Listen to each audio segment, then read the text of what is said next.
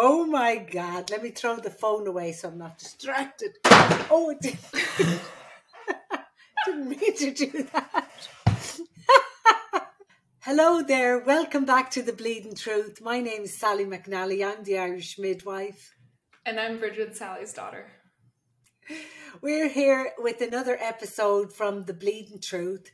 And some of our people have been asking us to do some more story time.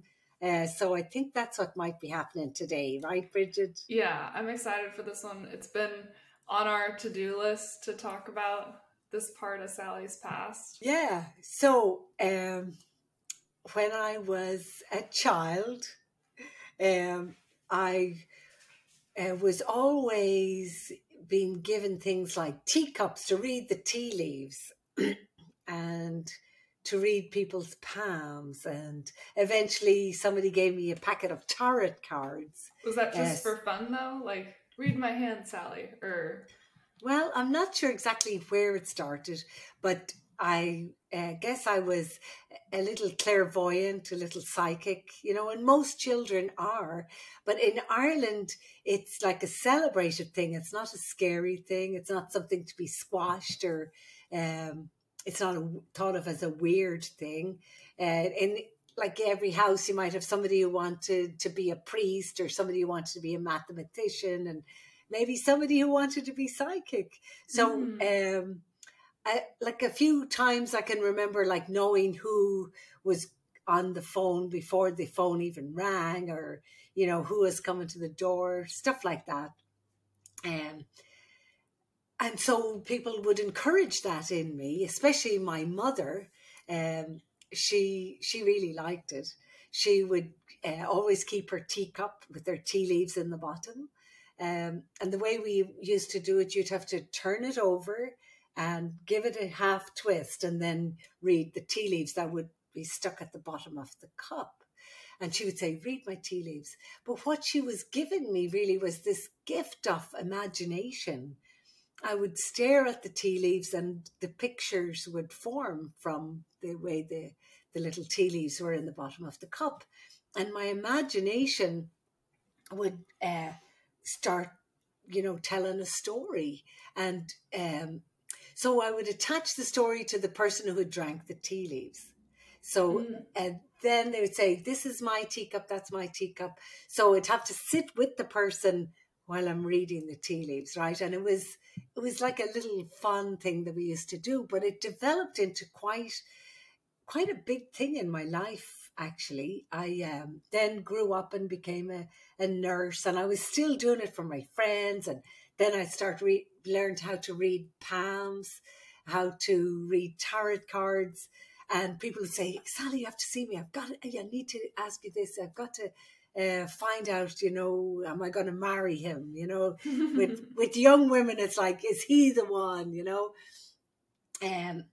But we had so much fun with it, and I had so much fun with it, and it gave me such wonderful expression for my thoughts that it was just like whenever I'd sit with someone and look at their hand or look at their tea leaves or whatever it was, I'd have this explosion of them in me, and I could feel everything that they were feeling. I could see their life, and it was so exciting because I started to get really good at it, and it wasn't so much that I was psychic. Now looking back, I know that I was good at reading people and their micro reactions to what I was saying. And that's really how that kind of stuff works. You're like sensitive to what you're witnessing. That makes a good nurse. Yes. Being able to be there for that person in the way that they need it. Yes. And every person's different. Right, exactly. Yeah. Exactly. So if I'm looking at a patient, I can tell, how is she reacting to what I'm saying? Is her body tensing, or is her face relaxing? Does she look interested? And am I giving her what she needs, basically? But yeah, so I had this little gap in my life where I came back from Saudi, and I was waiting to get a visa to come to America. So I had like this little bunch of months. I think it was like 5 months. And I mean, I'm a shark. I can't sleep, And so I had to do something with that. So I rented a little office in Dublin, and it was up the third floor up this little windy stairway, and it was a great little office. And I started reading hands in this office. And my father was like, what are we going to do now? What are you doing, Sally? And I was like, it's just something I have to do just to get it out of my system, because I've been doing it for years. And I just want to see how this would go. So it was a little street off Grafton Street. Grafton Street's a beautiful pedestrian street in Dublin. And I went up and down all the shops in Grafton Street with a little printed piece of paper, and on it said, Sara the Clairvoyant. Like, Sarah, I didn't call myself Sally for this. I wanted to have a different persona. So I said I was Sara the Clairvoyant, and this was the address to come and see Sara. You're a businesswoman. Oh, yeah. We didn't have any way of like printing things off. I had to like print them on a little typewriter. Wow. Yeah. And so I thought maybe some people will come, I'll rent the place for a week and see what happens. And the first few days, I don't think anybody showed up. And then one person showed up, and she sent 2 people, and those 2 people sent 4 people, and those 4 people sent 8 people. And within 2 weeks, I was mobbed. Within 3 weeks, there was a line down the stairway, and at 4 weeks, that line went out into the street. I proved to myself I was good at that. I was really, really good at that. Wow. And I was up there in the room, and I had my little crystal ball. I was reading their hands. I was doing their tarot cards. You went all out. Then we started doing these visuals. When I'd realized they had like this health problem or something, we'd do these visuals of, getting healthy and getting strong. I didn't even realize it. I was actually doing the hypnosis. That's what the whole thing was about, was learning the hypnosis. And I didn't even realize it. Yeah. But now when I look back, I was doing it for years. So, but it was very intense, because the more the people were coming, mostly what I had been used to throughout the years doing it just for fun, they were like young women, tell me my love life, Now it started to get more serious. I was getting, people who were broken, who were addicted, who were sick, I remember somebody with AIDS coming up, somebody with polio coming in, somebody with, cancer or heart disease. And I could start to feel the pain in my own physical body. And it was so hard. I'd sit with them, and before they'd even talk to me or anything, I was getting so sensitive to and open to what was coming in the door. I was literally, Bridget, feeling pain in my body. Wow. And it was starting to get really hard. It was getting really hard. So is that kind of what brought it to an end? I was getting exhausted. And and I remember I couldn't go out. I mean, like in a regular job, you would just come out, go get your coffee, you'd go have your lunch. I couldn't walk by these people, because they were like, I need to talk to you. I have to tell you. And it was like, people really get into this stuff. They get like really believing this stuff. But it's not like you're misleading them. No, absolutely it's not almost misleading them. Just being there. I was a mirror showing them what they were feeling or thinking or needing. I was just a mirror. But I was absorbing a lot. And I remember the way I charged them, I glanced down at their shoes. If they Really? had, if they had like worn out old shoes, it was just a couple of pounds. If they, or euros, I can't remember which it was. I think it was pounds at that time. No, it must have been euros. Um, but if they had fancy shoes, if they were like well off, then it might be a little bit more. If they were students, there was a definite cheap student rate. But whatever they'd give me, I would slip it in under this big heavy psychic book that I had, and it would just slip in under. And then at the end of the day, I would, it was usually nighttime, I'd lift the book up and there would be a little pile of money. I was making like hundreds of euro. Yeah. And it was quite a lot of money, for what I was doing. It was like, where did it come from? It's like, what? Because I wasn't focused on the money Right. part. But everyone said you have to charge them something, because then it's like they're part of the deal. They're handing something over for this. Of course. Cross my It's hands. an exchange, Yes. But so I would take this money and I would go downstairs to what was known as the smallest bar in Dublin, down in the basement of Is it this still building. there? It's still there. It's a great place. It's tiny and it's wonderful. And of course, after a couple of weeks, everyone knew who I was down there. They'd all been up to me as well. And they'd be like, here she is. And I'd go in there just to kind of drop it before I'd go home. And I'd buy everybody around a drink. It was like, that's kind of what the money was. And everyone had, drinks are on Sara the Clairvoyant, That's so funny. But then it was a very strange time. It was very interesting.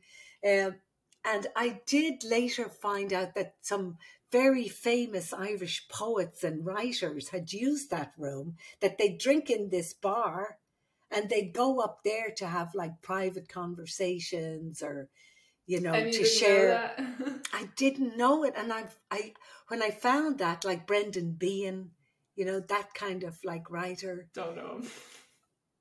Really fabulous. He was an alcoholic, but he was also a fabulous artist, And I was like, cool. I was sitting in the same space as these poets and artists. That's crazy. Yeah, I know. I felt like I was meant to be there to develop something inside my mind.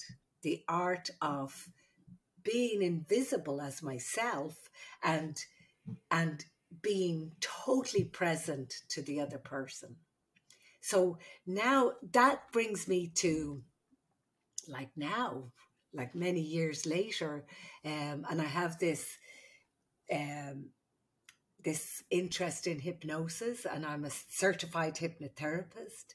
And I realized that I was learning that years ago.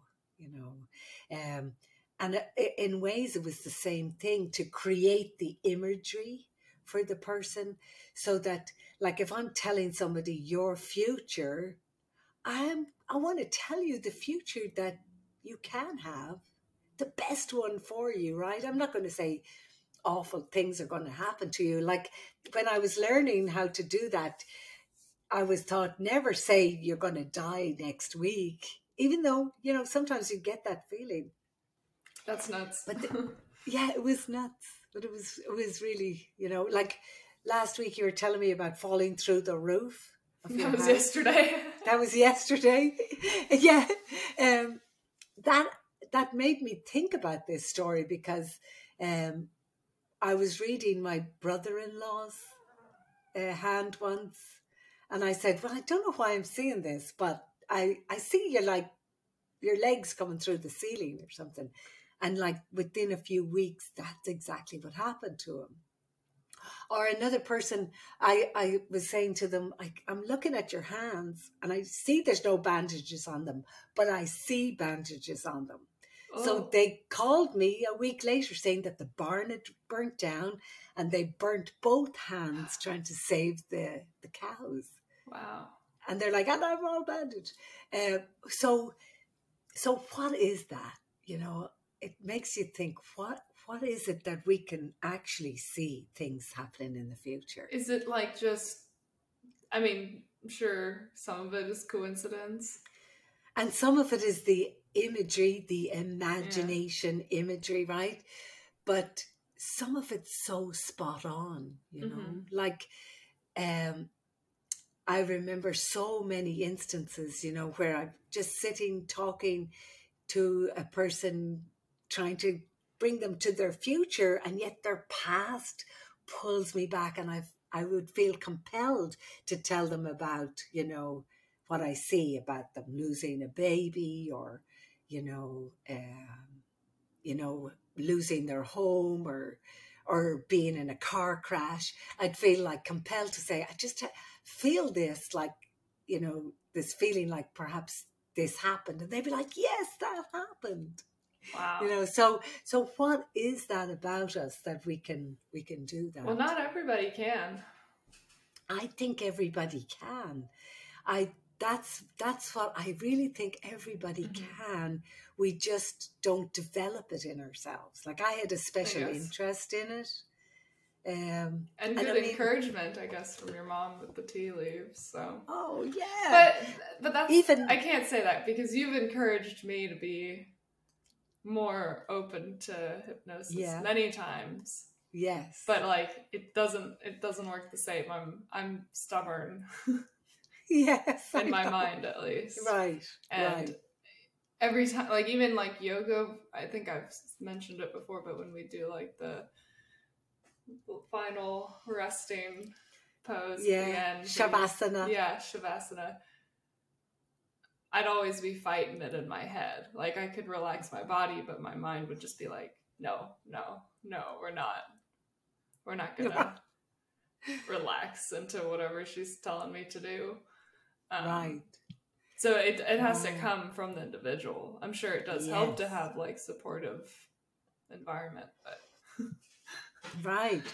yeah. So, yeah, you're right. It has to come from the Mm-hmm. individual, that they have to be open to it. Yeah. My brother in law, Kevin, he had a class in New York, and I was visiting at a time, and he brought me in to introduce what I was doing to the class, because he was, you know, studying psychology. And so they brought to me two people.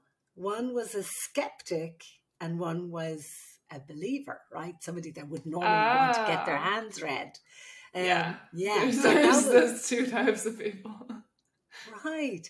And they wanted to see what would the reaction be, or, you know, what what kind of a way would Was it in the front of a bunch of people in too? front of a class. Mm, Yeah. that's even So tougher. so yeah, the believer, I read their hand first, and it was a natural flow. They gave me all the right, you know, reactions, the little twitches, the little excitement. I could feel I was on the right line. I kept going with their story. They were like, yes, that's true. Yes, that's true. Yes, yes, yes. And I was like, yes. And I could just tell their whole story. They were an open book, right? And then the skeptic comes, right? And the Me? skeptic, Literally me. right? Yeah. So the skeptic, I'm reading them, and with them, it was tight and hard and grumpy, and was like, Mm, oh, trying to work through. So of course the story starts getting negative, you mm. know. So their story was negative, but I did manage to come up with a few jewels for them that I can't really remember if they became a believer, but the class all believed. They were like, you were spot on with those two. So Wow. the class really enjoyed it. But I mean, you know, our minds are so strong when they're directed onto one subject. If it's scattered energies like I am mostly, it's hard to get anything done, Same. Yeah. right? Yeah. But when we focus, laser focus on one thing, Yeah. but what with this palm reading that I did, and then the hypnosis and then the yoga. For me, I feel so lucky because it all ties up into a lovely bundle Right. for childbirth. Right. Because a woman in labor, she's physically working hard, and how can she attach her mind to what she's doing, you know? So it, partly when I'm in there and I'm talking to them, I try to bring the mind to focus on what her body is doing instead of running away or fighting what her body's doing. Right. Anyway, I don't know what that's got to do with anything. Just forget that No, part. don't forget that part. I think that's super relevant to now. I think that it makes a lot more sense. Like how you connect all those dots, because I find it like challenging to be super passionate about more than one thing at a time. But you have all those different avenues, and it actually does all connect. Like there's, well, it makes everything more interesting for you, yeah, absolutely. For me, anyway. I hope it does for the patient too. Well, absolutely. You know, I think when you're able to just react appropriately to whoever's there, then they get like the experience that they were hoping for. Yes. Or you're able to help them in a way that they couldn't find elsewhere. Possibly. Yeah. Yeah. But anyway, that's a part of my story that I don't share with a lot of people here because, you know, you tell them, oh yeah, I was a palm reader in Dublin once. They're like, what? That's crazy. Isn't that crazy stuff? And it was kind of... Sara the Clairvoyant. Sara the Clairvoyant. Yeah, I have the little piece of paper still somewhere. But it was like, it was something I had to do. But I wanted time to focus on it, to do it. But I can still see my little mother coming up that stairs past all the people, coming in with, you know, a little flask of soup for me because she knew I couldn't get out to eat, and she'd bring in a little she'd brown go down bread to Dublin. sandwich. Wow. Yeah. And because she felt it was a good thing that I was doing. Now, she's super Catholic, right? But she's also Irish, so she kind of like likes the fun of all of that. But of course, she's dead many years now, but I can still feel her encouragement of that, you know. And she'd say, "You're right," you know, like when I'd be reading her tea leaves, she'd be listening to me and saying, "That's right, that did happen, and yes, I am going to buy that." Like I'd be saying like silly things like, "You're going to get a new pair of slippers," or something. That's what I could see in the picture. And she would encourage me saying, "Yes, keep coming," because it was story time. And you see, we're Irish, Bridget, we're storytellers.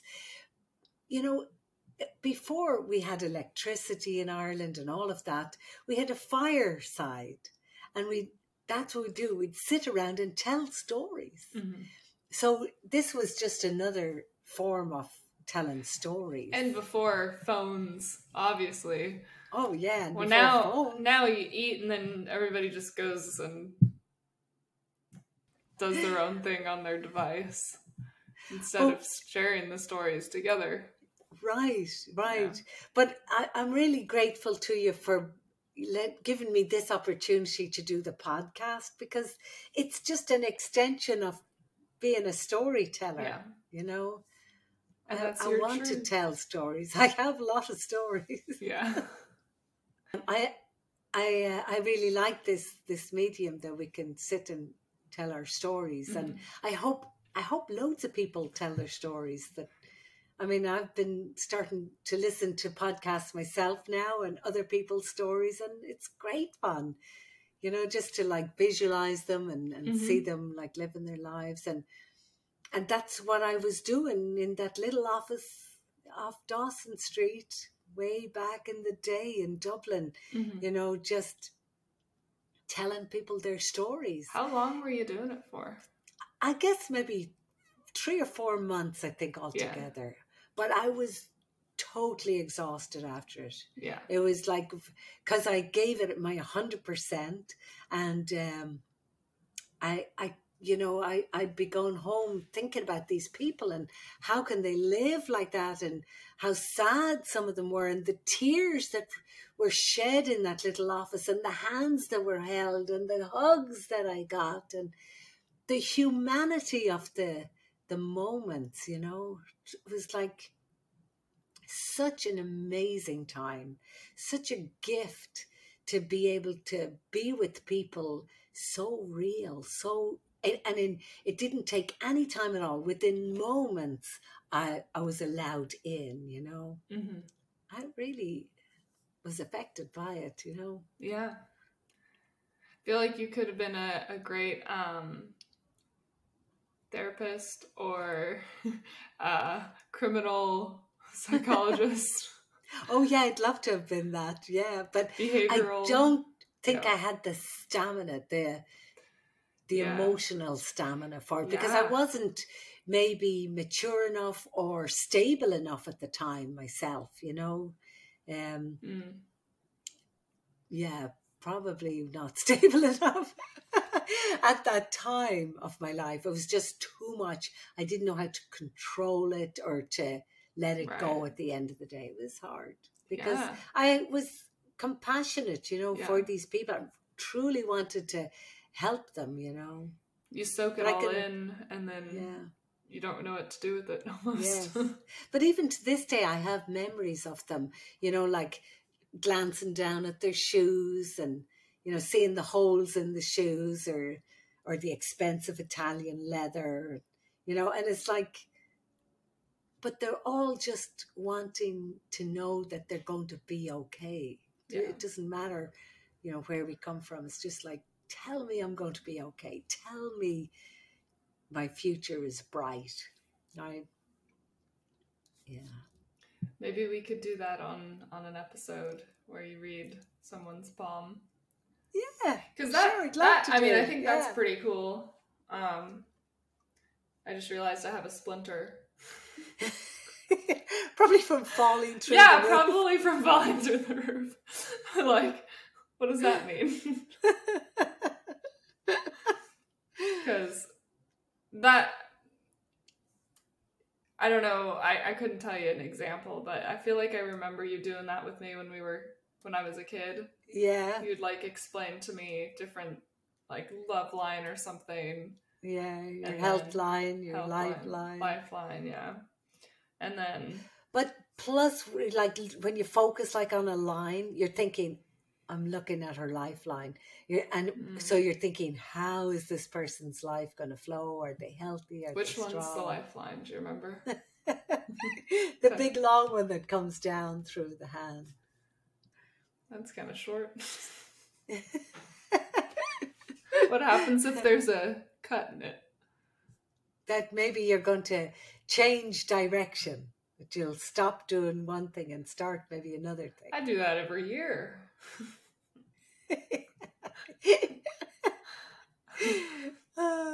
Interesting. Yeah.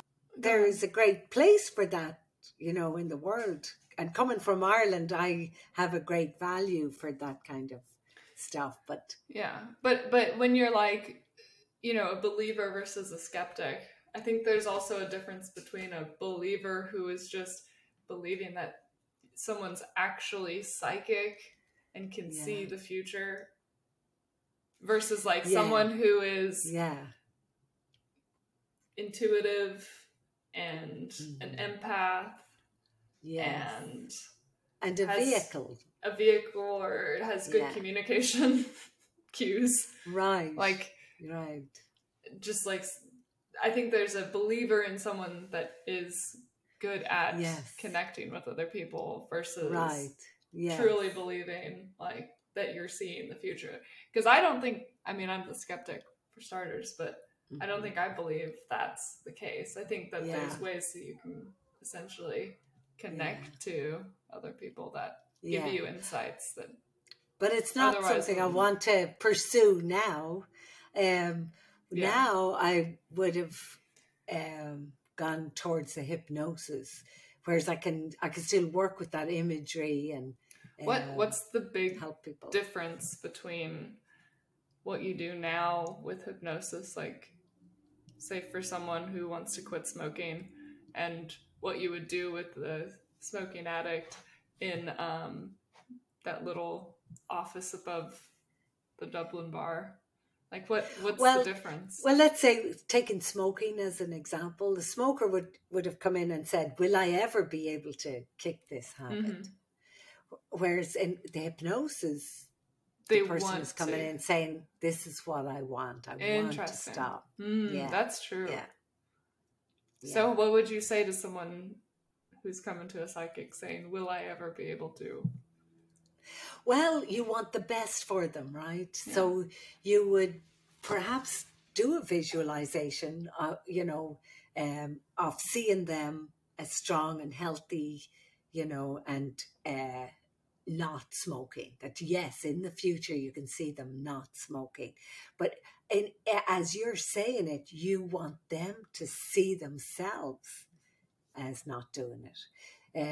Whereas in the hypnosis, you're working with them that they're actually visualizing themselves going through, their day and not smoking, maybe coming to a time when they would normally smoke, but instead they're doing something different. So they're a part of the visual. They're not just letting you do all the work. They're internally doing the work. Yeah, but the hypnosis is great. I love it. Yeah. And before you would start the visualization with hypnosis, you would talk to the person, find their wording, and then incorporate their wording into the visualization. That's hard to really pick up on what they need and what they're saying. Yeah. It's hard. Yeah. But of course, we learn how to do that. Yeah. Yeah. You're just good at it naturally. I just want any of my patients who are listening to this to know you're safe. I'm not going to start reading your hand. Unless you want. Unless you want. I won't bring out the crystal ball unless you ask me. I don't know. The part I'm proud to hear is that you actually collected some money. Yeah, I know. That's the most impressive part. Normally you just say, no, don't pay me. Don't you dare. And then we're all like, Sally, you have to charge for your work. You need to get paid for your effort. Thank you. Yes, you're right. I know. I was quite proud of myself. But then I'd go and buy everyone a drink in the bar. Also classic you. Yeah, also very classic. So what you had was the entrepreneurial, but not the money management side of it. You needed a manager. Yes. Yeah. That's funny. It was very interesting. But that street was kind of like magical, I remember. We'll have to go. I'd love to see it. Yeah. While I was doing that, Mother Teresa came to the building across the road, or close by. And she was coming to visit. And I remember seeing her coming out of the building. We were watching her on TV. I wasn't actually there. And she came out and somebody handed her a bunch of flowers. And she was like, oh, thank you so much. And she turned around, she handed them to the next person. And I thought, wow, that's so beautiful. I love that. That was like the way, I wanted to be like that I wasn't, inclined to hold on to stuff, Mm-hmm. But wait until you see your garage. Non-attachment. Now. Yes, no. Yeah. Attachment. I got over that. Now she's a hoarder. That's all Johnny's I'm just stuff. kidding. I'm just kidding. Mother Teresa, no more. You're funny. I'm sorry. She's not We're a hoarder. always saying we have to clear out that garage before we die so Bridgie doesn't have to. I've already started. The last couple times I've been there, I've taken like 10 different garbage bags out and went to the thrift store. Is that where all my stuff's going? No, I'm joking. Yes. Good on you. All right, so that's enough of that, Bridgie, huh?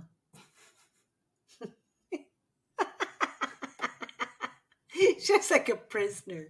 I call them my prisoners. Aww. I call them that. So, thank you very much for listening to my Bleeding Truth. Thanks again for listening. We really appreciate it. And if you like what we're doing, give us a bit of a review on Apple. That would help us so much. And if you come across a subscribe button, press the subscribe button. It doesn't cost you anything.